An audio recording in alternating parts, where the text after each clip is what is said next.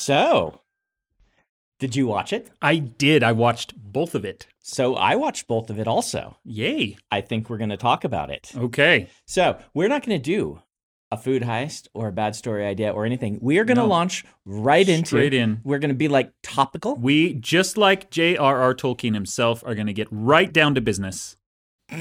Yes, exactly. None of this peripheral nonsense. None of this peripheral nonsense. So, first, we're going to have a birthday party. And then we Yes. might have a meal.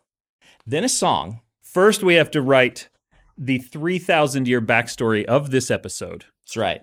And then we're going to get then around. we will grudgingly write a story in that universe. Yeah. But only as a showcase for the language we're going to use.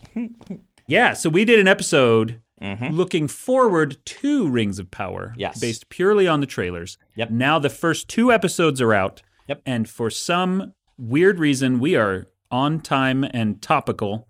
We're going to talk about them. Man, I hope this does not start something with us where we're actually topical. Like, if This- we start being useful and interesting. Now, just pretend this is an outlier. We just happen to be fantasy nerds, and it's, just the biggest fantasy television show of our lifetime. If you want this to feel like a more authentic, intentionally blank episode, watch it 4 months from now.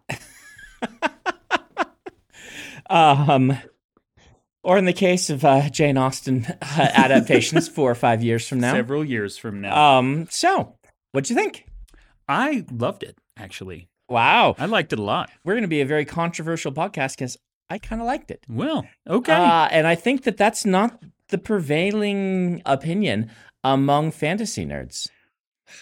I don't know. It is so hard to tell in modern internet anything. Yes. Does everyone hate something, or is it just like some trolls on Twitter and Reddit that hate something?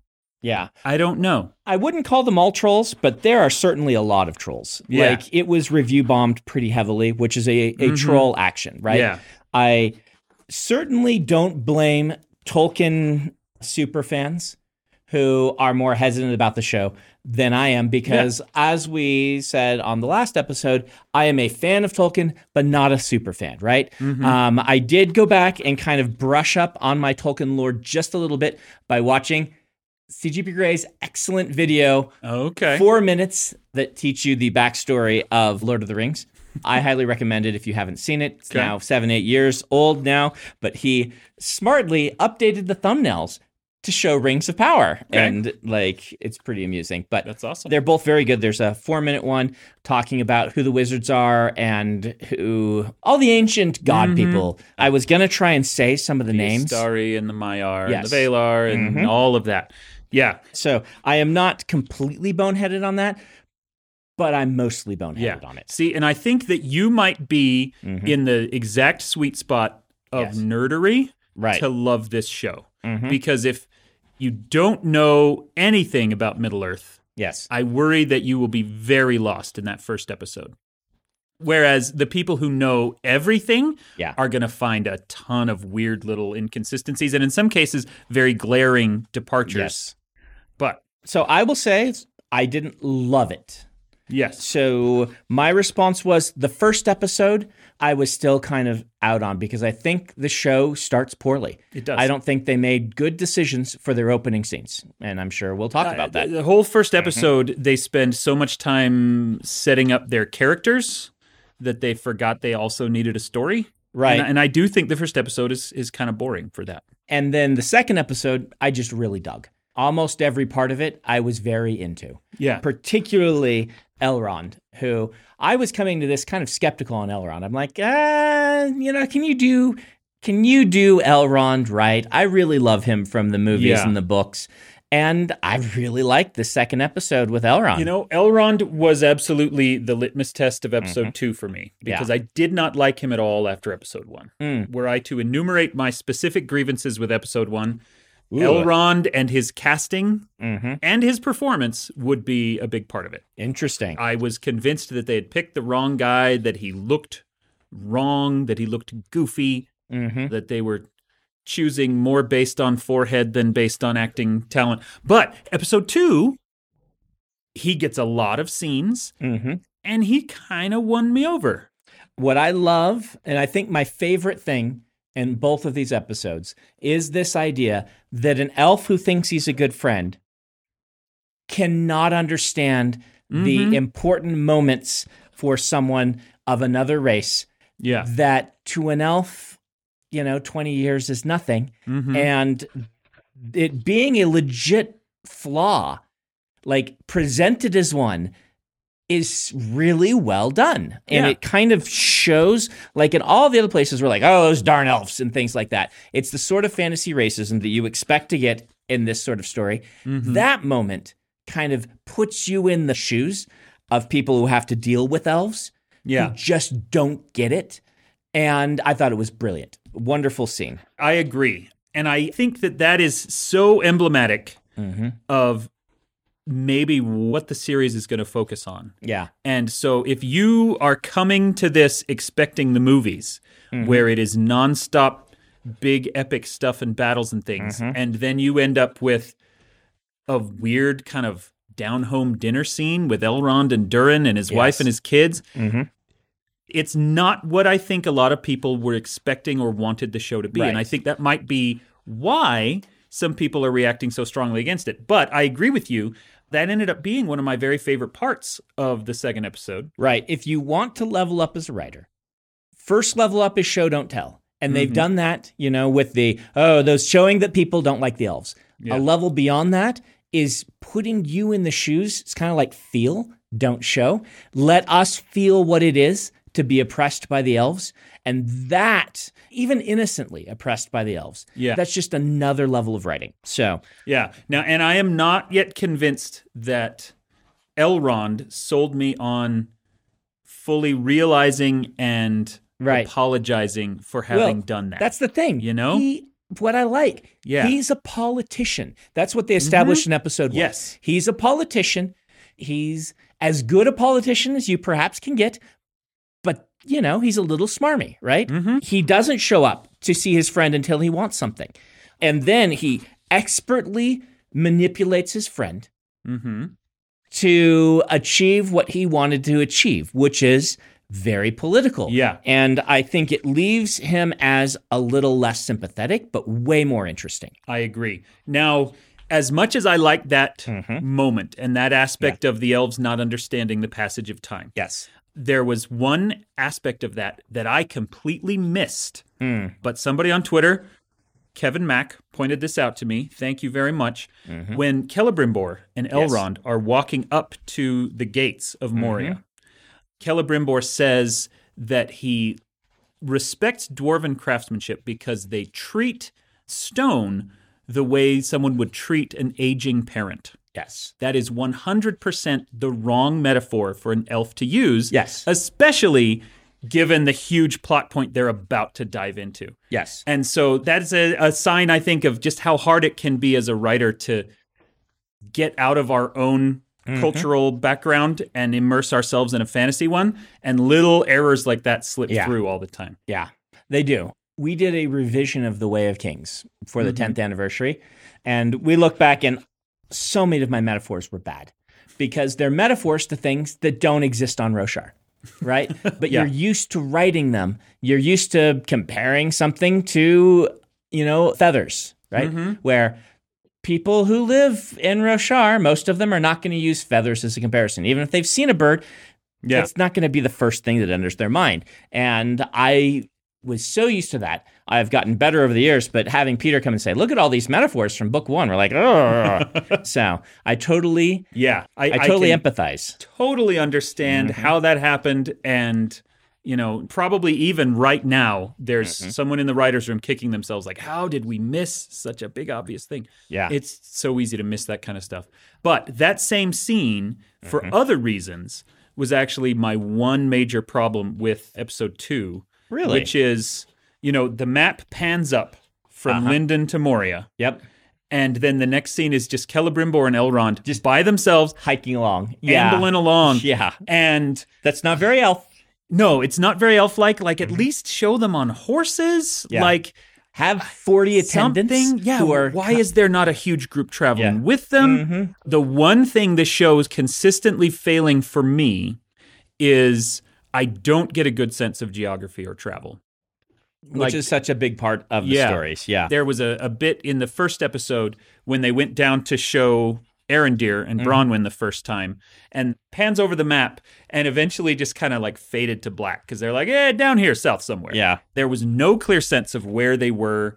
I never get a good sense of where all the characters are in relationship to each other, which is so weird given how good of a job Tolkien did with that and how many maps we have, et cetera, et cetera. I will give props to them. I really like the effect, the transition effect, where they go to the map and then they transition out. Almost always there's a feature on the map that transitions into the actual feature. Yeah. And I think that looked really slick. But I agree with you. I'm not knowing where all of these people are. Like, even the prologue with Galadriel, and then we hop to Galadriel being back, and we're like, how much time has passed?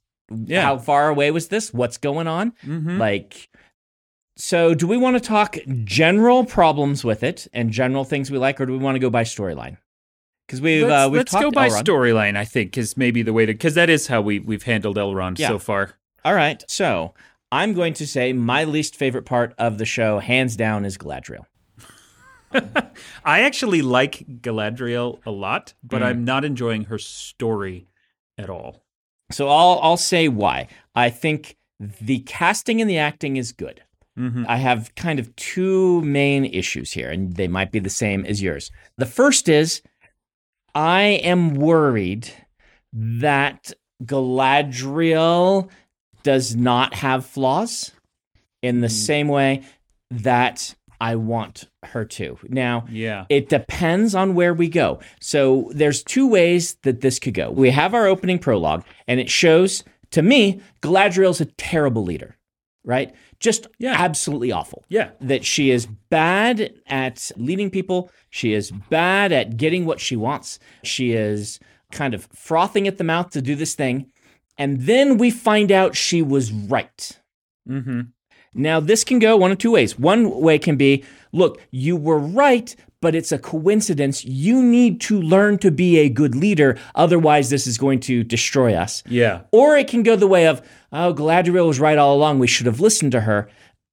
She doesn't need to learn anything because she's had reinforced to her that she was right. Because she was, in my opinion, hands down wrong.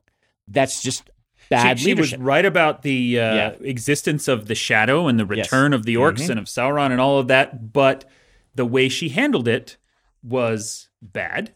She has won no allies. She has actively harmed her own followers. Yeah. Like Gil-galad sending her off to Valinor just to get her out of his hair was one of the only parts of her story that I thought worked because he's like, you get to go to heaven. Congratulations. Leave me out of this. And then in the second episode, it feels like she's treading water and not accomplishing very much. It's like, we need some action because Elrond's going to be talking to dwarves, and hobbits that aren't hobbits are going to be, hanging out with a weird guy, and the other ones are going to be on the trail of some action. But we need a sea monster in here. And it felt kind of shoehorned into me, just narratively. Granted, she does meet this guy that... Meets a dude. Halbrand. Yes. Is that Sauron? Is that Sauron? Yeah. I don't think so. You don't think so? I don't think so. Who can be Sauron? Because it has to be one of the new characters. And Halbrand is not in the lore. Yes. He does not exist. It has to be one of the new characters. And so it can't be, unless they're really stretching, Celebrimbor, is that how you say his name? Celebrimbor. It can't be him unless it's like Sauron in disguise. We'll find the actual Celebrimbor in a chest in Mad Eye Moody's dorm room later on. It can't really be that. That would just not work in the narrative. Yeah. And so either we haven't met him yet. It is random dude in the ocean who's like, if I save this elf woman, then maybe that'll ingratiate me to them and I can get accomplished what I want to accomplish. Or it has to be like, they're not going to make it elf tracker dude or Bronwyn, right? No. Do you think the stranger from the sky is going to end up as Sauron? I think the stranger from the sky is our red herring. It's like a double red herring. They appears, everyone's like, oh, he's a wizard. And they're like, oh, we're going to make you think he's not a wizard by him killing some fireflies. Do you think he's a wizard now? And be like, oh, I know very little about the lore, but I know that they all trusted him. And I think that the stranger, they're obviously wanting it to be a red herring. I think the stranger has to be one of the wizards, like everyone assumes, right? I don't know. I'm so torn. If the stranger is Gandalf, I'm going to throw a chair. See, why is everyone so mad about that? Because he has to be in the story because he gets one of the rings, right? Yes. I mean, you're right. You know from the title of the series, Gandalf is in it. Yes. I don't know why the stranger as Gandalf bothers me so much. You're not the only one. Almost everyone I've talked to has been like, it can't be Gandalf. It can't be Gandalf. Well, and the thing is, they are going out of their way to make it look like it's Gandalf. They are, but they're also going out of their way a little bit to make it seem like Saruman, who was the master of like the musical magic and things like that. I only know this because I watched some YouTube videos. That video. Yeah. Yeah. So like his hair, the gray thing he's wearing, whispering to even a bug. the very specific hand movements of whispering to the bug. But then when all the fireflies died, frankly, all the fireflies dying was maybe my favorite moment of that episode. You are so messed up. Because that's when I'm like, oh, they're doing something much more interesting than I thought they were doing. That is right. That is nice, I suppose. Because if it was just you are so weird. Gandalf comes down and he whispers to some fireflies and we all roll our eyes and have to wait 3 more episodes before it gets confirmed, that would drive me crazy. But learning that the magic this guy used ends up killing the fireflies, suddenly that deepens it, it complicates it, it adds a moral element to it. I guessed Saruman after episode 1. Because it would be an interesting sort of poetic tension with the viewer who knows Saruman goes bad. But in this, he would have been a heroic, powerful figure during this era. He is, he's the leader of the wizards for a reason. Yeah. And so it would have created some nice, dramatic irony, so to speak. So that's what I guessed. But I know Gandalf has to be in the show.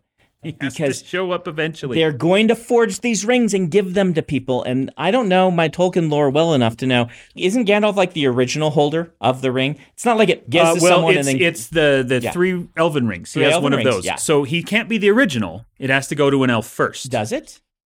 I'm pretty sure. I mean, they're all elven off rings. The top of my head... Well, 3 rings for Elven Lords under the sky. Yeah, but that is, according to CG Brigade's video, that's actually not accurate, even in the lore. They make them all for elves. And then they end up getting given to other people. They disseminate them out. Sauron gives them to other people, but they were all forged for the elves, by the elves. The elves aren't being like, oh, we're going to make rings that are really powerful and give them to men. They're like, we're going to make a whole bunch of cool rings for ourselves. And that. So, in the Stranger is Gandalf column, he ends up with the Ring of Fire, and all the spells we see him using in the books are fire, and they have surrounded him with fire imagery. In the Stranger is Sauron column, they went out of their way to make that crater look like a giant eye. They did. That at the end of the first episode, when all the fires go out, when he's talking to Nori, and then come back on, that was rad. When he speaks, and their magic is based on song. They sang the world into existence and things like that. And so I think that's a cool thing. I don't know if I said Sauron, I meant Saruman. Where's the Stranger is Saruman? Stranger is Saruman? I don't know. Saruman is the leader of the wizards and the leader of the White Council. So in that sense, even Galadriel is like subordinate to him. Yeah. The first of the wizards to come to Middle-earth would presumably be Saruman for that reason, right? Maybe. But we don't know our lore. I don't know the lore well enough. I know there's like Palando and Alatar, like the blue wizards. Yep. It might be one of them just to screw with us. Yeah, it could be just like, to who screw knows? with us. But I mean, it could be Radagast, and they could be like, we're going to redeem Radagast. Let's try to make Radagast not suck. Yeah, forget those Hobbit movies. Here's him being cool. But so that's where I am right now, is I am in... You think it's going to be Saruman? Guy in the Ocean. Guy in the Ocean is Sauron. Is Sauron, and Saruman is Stranger, with a asterisk of, it probably has to be Gandalf. Because we know that Gandalf has to show up. up. But before, I think I said it last episode, I think you keep Gandalf as like your gun on the mantle. If your ratings start to slide, then you're like, guess what? Gandalf's in here. The other major and arguably the much bigger tick in the Stranger is Gandalf column is that Gandalf is the only person, not just of the wizards, but of anyone who knows about and respects and loves the hobbits. Yes. And so Nori, being the one who first finds him and trains him and teaches him, fits that lore pretty well. All right, let's get back to Galadriel. I think Halbrand, random, fancy dude in the ocean. My suspicion is that he is just a dude. I think he is a man. He's a way for her to come to respect men a little bit, so that they're going to make landfall down in Umbar or something, and she's going to do some stuff down there, and that's kind of who I think. But then who's Sauron? I don't know. Maybe, so Sauron hasn't shown up yet. Maybe there's not a Sauron yet. The thing is, they've talked about Sauron, so we know he's there. So if he's going to come back, he's going to do it in disguise. If the actual lore is he comes in disguise and convinces them to make the rings. And teaches them how to do it. Yeah, something like that. So we know that has to happen. My knowledge of this is not great, but that's what I understand. CGP Grey put a little mask on him and had him show up with the other ones and be like, I'm not an evil dude. Let's make some rings. I can't imagine that this show will not have Sauron in it. I mean, it's already had a shot of him in the opening monologue in his same armor from the movies. So but back to Galadriel before we totally leave her plot. My 3 major complaints about the first episode were I did not like Elrond. I did not like the way they were establishing their storylines. And the entire scene of her on the ship rejecting Valinor was so poorly done, in my opinion. Tell us why. They did not make heaven look enticing in any way. Like, even just the editing, the lighting, and the way it was filmed made it obviously bad. Don't go through the door. Stay away from the light, Galadriel. I'm now imagining... This is a horror movie, and you need to get out of it. Them doing it differently, like in Who Framed Roger Rabbit, when the doors open to Toontown and all the tunes come dancing out. That's what you wanted. It's like, woo, and then all the little tunes come out. No, I just wanted it to look like she was making a sacrifice by leaving, and they didn't do that. Okay. They made it look like, oh no, they're about to get eaten by a sea monster, or oh no, this is actually a fake out and bad guys are going to come. That didn't bother me at all because we're in her perspective.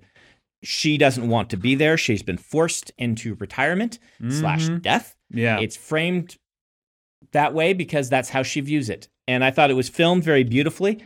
And I like their cinematography in this show. That's one of the things I want to... Cinematography in general is excellent. Like the shot where Sauron jumps into the water and saves Galadriel and how it's framed with the lightning behind and him pulling himself down on the rope. Just visually. Oh, yeah. Great. Visually, it all looks good. That one scene did not work for me at all. That's all right. You have a point that from Galadriel's point of view, yes, it would seem ominous and spooky instead of awesome. I just did not enjoy it. But okay.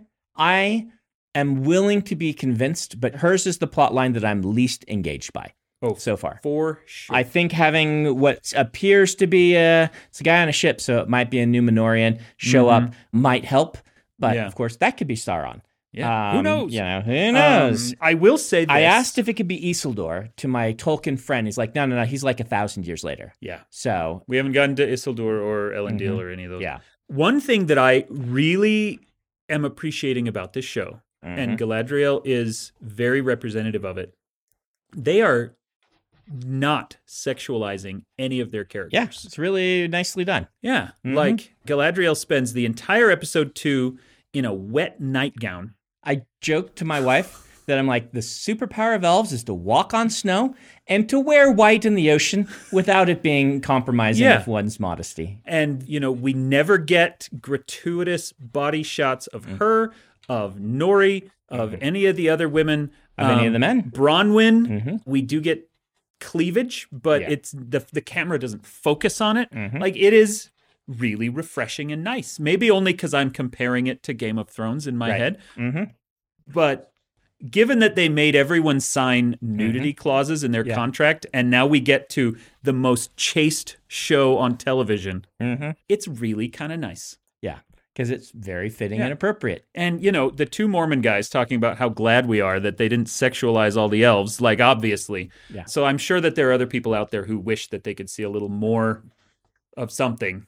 But I'm always in the camp, though. I don't how shall we say? I don't prefer it from a personal taste standpoint. I think there are appropriate places and inappropriate places. And I think framing your soldier heroine who's on a quest to save the land and has, spent her life fighting in any way, that would be undermining your character. Yeah. And so I really appreciate that they didn't. I agree. I think it is good storytelling that they didn't, not just my personal taste. Yes. Now, last Galadriel question. Mm-hmm. Where's Celeborn? Are they going to bring him in this season? Are they going to save him for a future season? I don't know. He has the other ring, right? Yes. Yeah. Right. So he has to be in the show sometime. If I remember correctly, he has the third of the Elven ring. Yeah. So, Mr. I stand in the background and look pretty from the movies. Presumably, since they are not together now, a big part of this show will be the two of them meeting and falling in love. Right. And then Elrond marrying their daughter? No. Yes. Elrond does marry their daughter? Yes. Oh, okay. Elrond is a son-in-law. Yeah. I did not realize that. Yeah. Wow. Okay. Yeah. Uh-huh. So, we have that to look forward to. Yeah. Hooray. That's not going to be weird at all. Let's move. I will say this. We were talking about this with my brother-in-law, who's a much more of an expert on Tolkien stuff than me. That's how I know, Yeah. And we were talking about how weird it must be for elves being an immortal species, more so than us, because the whole age gap thing is got to be like very different for them than it is for us. And how weird that must be.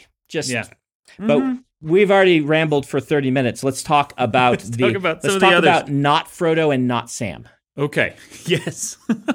the sort of heavy-set one who distrusts strangers and is only along because of friendship, and the inquisitive kind of adventuresome one who is responsible for a burden that does not belong to them and takes it upon themselves for the good of all of Middle-earth. Yeah. My Tolkien-loving brother-in-law points out they should not exist by the lore. This early, I think that is correct. And he also that there were no hobbits. Kind of points out that he's actually okay with it, but he says people are going to be a little annoyed by this because this is the age that's supposed to focus on the elves and the Númenóreans, and we have a whole bunch of men and hobbits. And so it's like, oh, you're making Lord of the Rings again. I actually really appreciate it because I know that like a lot of people are going to come to this show expecting certain things, and it's not going to give it to them. Like you mentioned, I got on very quickly on this is a television show, not a movie train. I wasn't sure when I started if we were going to get an 8-hour movie or a television show, and it's absolutely a television show. Starts much more slowly than the movie. We don't have an inciting incident, really, not for all the characters, and we are spending a lot of time establishing and things like this. So it paced and feels like a television show. Totally okay with that, but I had to get on board with it. Yes. And that's what people are going to expect the movies. And getting on board and saying, here is not Frodo doing basically the same stuff that Frodo did. It's a really nice onboard ramp for people like my mother, who really enjoyed the movies but would never read the books. And I think it's a really smart idea. Well, and if your only interaction with Lord of the Rings is the movies, you're going to show up wondering where the hobbits are. Yeah. They are the main characters of all 6 movies, of everything you've ever seen before. I think Nori is great. Yeah. She is a very fun character. She's a solidly built character. I love, they call them what, Harfoots? Harfoots. I love the idea of a Stone Age Harfoot culture. Like the fact that we've got the elves who are like in the Mithril Age, essentially, and then we have like the dwarves well into feeling like the medieval Middle Ages, and then the men who feel really classical, sort of even pre-Rome. We're talking, early Iron Age, and then the hobbits in the Stone Age really gives me the sense that we're in a different era from before, and we have these sort of Romanesque, very technically advanced elves, and then everybody else. And that's really cool. The introduction to the Harfoots, where we see them popping up one by one, and they've hidden all their little houses, and the idea that they are nomadic is, once again, I mean, that's a part of them that's very accurate to the lore. Ironically, a lot of people are really whining about black Harfoots showing up. But Tolkien himself, in describing the Harfoots, said that they had much browner skin than other hobbits did. So if we're talking about the original intention of the author, Nori is the one who is out of place. Interesting. All of the black and brown-skinned hobbits, the Harfoots, they're exactly how Tolkien described them. In the one sentence he used to describe them. But that's introduction of Lord of the Rings. That's right there from the author himself. So okay. Yeah. I thought they were quaint. I thought they were fun. I like the stranger as a mechanism, even expecting that it probably needs to turn out the way we all anticipate it being, that it's one of the wizards, probably Gandalf, right? That's a way more interesting way to introduce Gandalf. Yeah. Right? And even the fact that we had a significant portion of this episode trying to guess who he is, even though we're 80% sure, the fact that we get to have a conversation about it means that it was a good choice, I think. Yeah. It is a nice way of giving something that we don't already know in a show that is steeped in lore that we already know. Yep. Speaking of non-white characters. Yes, Tuvok. Arguably my favorite character is Tuvok. He is Puerto Rican. We have a Puerto Rican elf. Nice. Yeah, the guy's What's name his actual I think name? is Ismael Cordova, but the That character's sounds name right. is Arendir. Yes. I love him. He was my favorite part of episode 1. Yeah. We've been presented with one view of elves, and him just kind of being a different type of elf helps a ton with being they're not a monolith, and they're doing that very well with Galadriel too, right? And Elrond, they all feel different, but him just kind of being this quiet sort of, I inspect the world and I learn about it and I am quietly unnerved by things happening, adds so much tension to the story. This is the guy we want to listen to. Yeah. I am on board with this guy. I liked him so much better than Galadriel because rather than screaming about it, he's just quietly concerned. And for some reason, that just builds my tension way better. It's not an elf type that we've seen in Middle-earth before, of the one who's kind of quiet and who's socially awkward and who doesn't know how to talk to people. But, we have all of the super competent scout Legolas kind of stuff combined with this very different personality that I am really enjoying. Yep, I'm enjoying him a lot. I will say that the two lovers from different cultures, this is like a fantasy trope that is so old, but that doesn't mean it's bad. I know people are complaining about it online. I noticed it too. I'm like, all right, this is what we're doing. But you know what?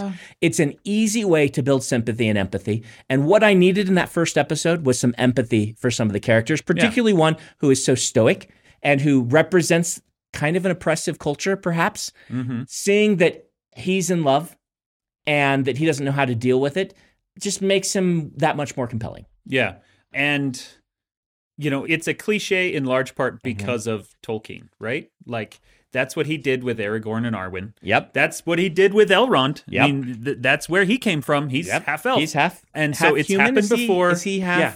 He comes from Beren and Luthien. Okay. And I guess he's not half dwarf, so it would be half human, right? That would be great if he was half dwarf. But yeah, it's happened before. It'll happen again. I don't mind seeing it here because it is a core part of Lord of the Rings in every age. In that second episode, I did really enjoy all the horror stuff with him down in the tunnels, him getting snatched by the hands. Oh, that was so telegraphed, though. I'm like, please don't do it. Please don't do it. He's a soldier. He's going to check his corners and put his back to a wall. He really would. Well, it might have been a wall when he put his back to it, but we're talking about burrowing creatures. Okay. And then the orc that comes out of the hole and Bronwyn and her kid have to kill it. That was all done really well. The visual on that was great. I like the looks of their orcs. I really like the transition to the head on the table. Yes. All I would say is you don't leave at first light. You leave right now. Right now. Yeah. Because they are active at night, and they would know that. Following, Yeah. Well, and even, after she dropped off the head, she went back to her house to collect some stuff. Yeah. No, you never go back to that place. Yeah. You grab the stuff when you grab the head and you burn it down behind you. Yes. Now, I actually, and this is definitely a minority opinion on the internet, I kind of like the way that they are presenting the elves as slightly oppressive towards the humans. That's not book accurate. There is not actually any sign in Tolkien's histories that The elves distrusted the humans and refused to deal with them. It makes perfect sense to me that they would. This is something like giving Aragorn more of a character arc in the books that totally makes sense, totally works. And we don't see elves whipping humans, right? Yeah. We go into elves being like, you blink and they're dead. So, you know. The most racist we get is the guy in the first episode who says, hey, guess what? The war's over. We finally get to go home. Yeah. These stupid humans are losers, and I don't want to spend any more time with them. And that's as far as it goes. Then it feels so authentic. It does. I bet every Roman posted anywhere around the world that got to go home had the exact same opinion. Yeah. My fear, my first thought, you know, in the middle of that conversation was, oh no, this is Enterprise again. Because one of the things they did in Enterprise was they showed how in early days of human space travel, the Vulcans were the space elves that came in and were smarter and better and more accomplished and didn't trust them and didn't let them do anything. Right. And Enterprise did not handle it well, in my opinion. It was often frustrating and obnoxious, and it made the characters unlikable, and et cetera, et cetera. And it doesn't look like they're going to handle it the same way here. Right. And it would be okay if, you know, Galadriel's like that and then travels among them and changes, like the plotline you're assuming that she will have. But yeah, I would go there with you, but I didn't have a concern for that because I haven't watched Enterprise. Well, and there's nothing in this show that suggests that that's how they're going to do it. Arondir is already more sympathetic towards humans. I do kind of foresee that maybe Galadriel will represent that one kind of more hardline policy. Yeah. And will end up dealing with Arondir directly if she shows up in the south, which is where Halbrand is from. Yes. Then we're going to get the two opinions and she'll get one over and then then he turns out to be Sauron and it's so great because she's learned to trust him. And he kicks her in the teeth. But if they want to do that, they need a better red herring than the stranger. What do you think they're going to do with Bronwyn's son, whose name I can't remember? Yeah, who has found creepy what did they call Sauron it? artifact. A Morgul blade? Is that what Aragorn called them? I don't know. Yeah. And that grows when you prick. Yeah. Ringwraith. Right? That's what they're indicating. Oh, look, we're going to give he's going to turn into a Nazgul. Some rings to the kings of men. Yeah. Here's this guy who might, you know, but I don't know. See, they're just starting him so young. Yeah, but here's the big question. Okay. Right? I don't know what they're going to do between seasons. Maybe they've said, and I don't know, but you could realistically jump 30 years or 100 years between each season because a large amount of your main cast will not age. Yeah. Well, and that's what we talked about in our other episode. Yeah. I can absolutely see this season being Arondir and Bronwyn fall in love, blah, blah. They deal with the creepy kid who has an evil sword. Season 2 is maybe 30 years in the future. Right. They recast Bronwyn as an old woman. Arondir's still the same actor. Yes. Age up the kid so that he can become an evil king. Yep. And then, you know, you can do this whole Galadriel falls in love. Hey, here's their daughter. But I don't know how fast do elves age? I don't assume pretty slow. I don't know. But you could do a romance with Elrond. You could. I would want that to be maybe season 3. Yeah. You'd go, but later seasons and things like that. Now, if they do this, the thing that has me really excited is you can show the flip side of that Elrond-Durin relationship. Because from Bronwyn's point of view, she is aging. She is maturing at a different rate than Arondir presumably is. She will grow past him. Yep. And he will still be the same dude with the same attitudes and the same kind of maturity level. And she will eventually be like, nope, you're a little kid, buddy. Yeah. And that could be such an interesting thing to deal with. It could. How's that, Ben? Well, I'm convinced.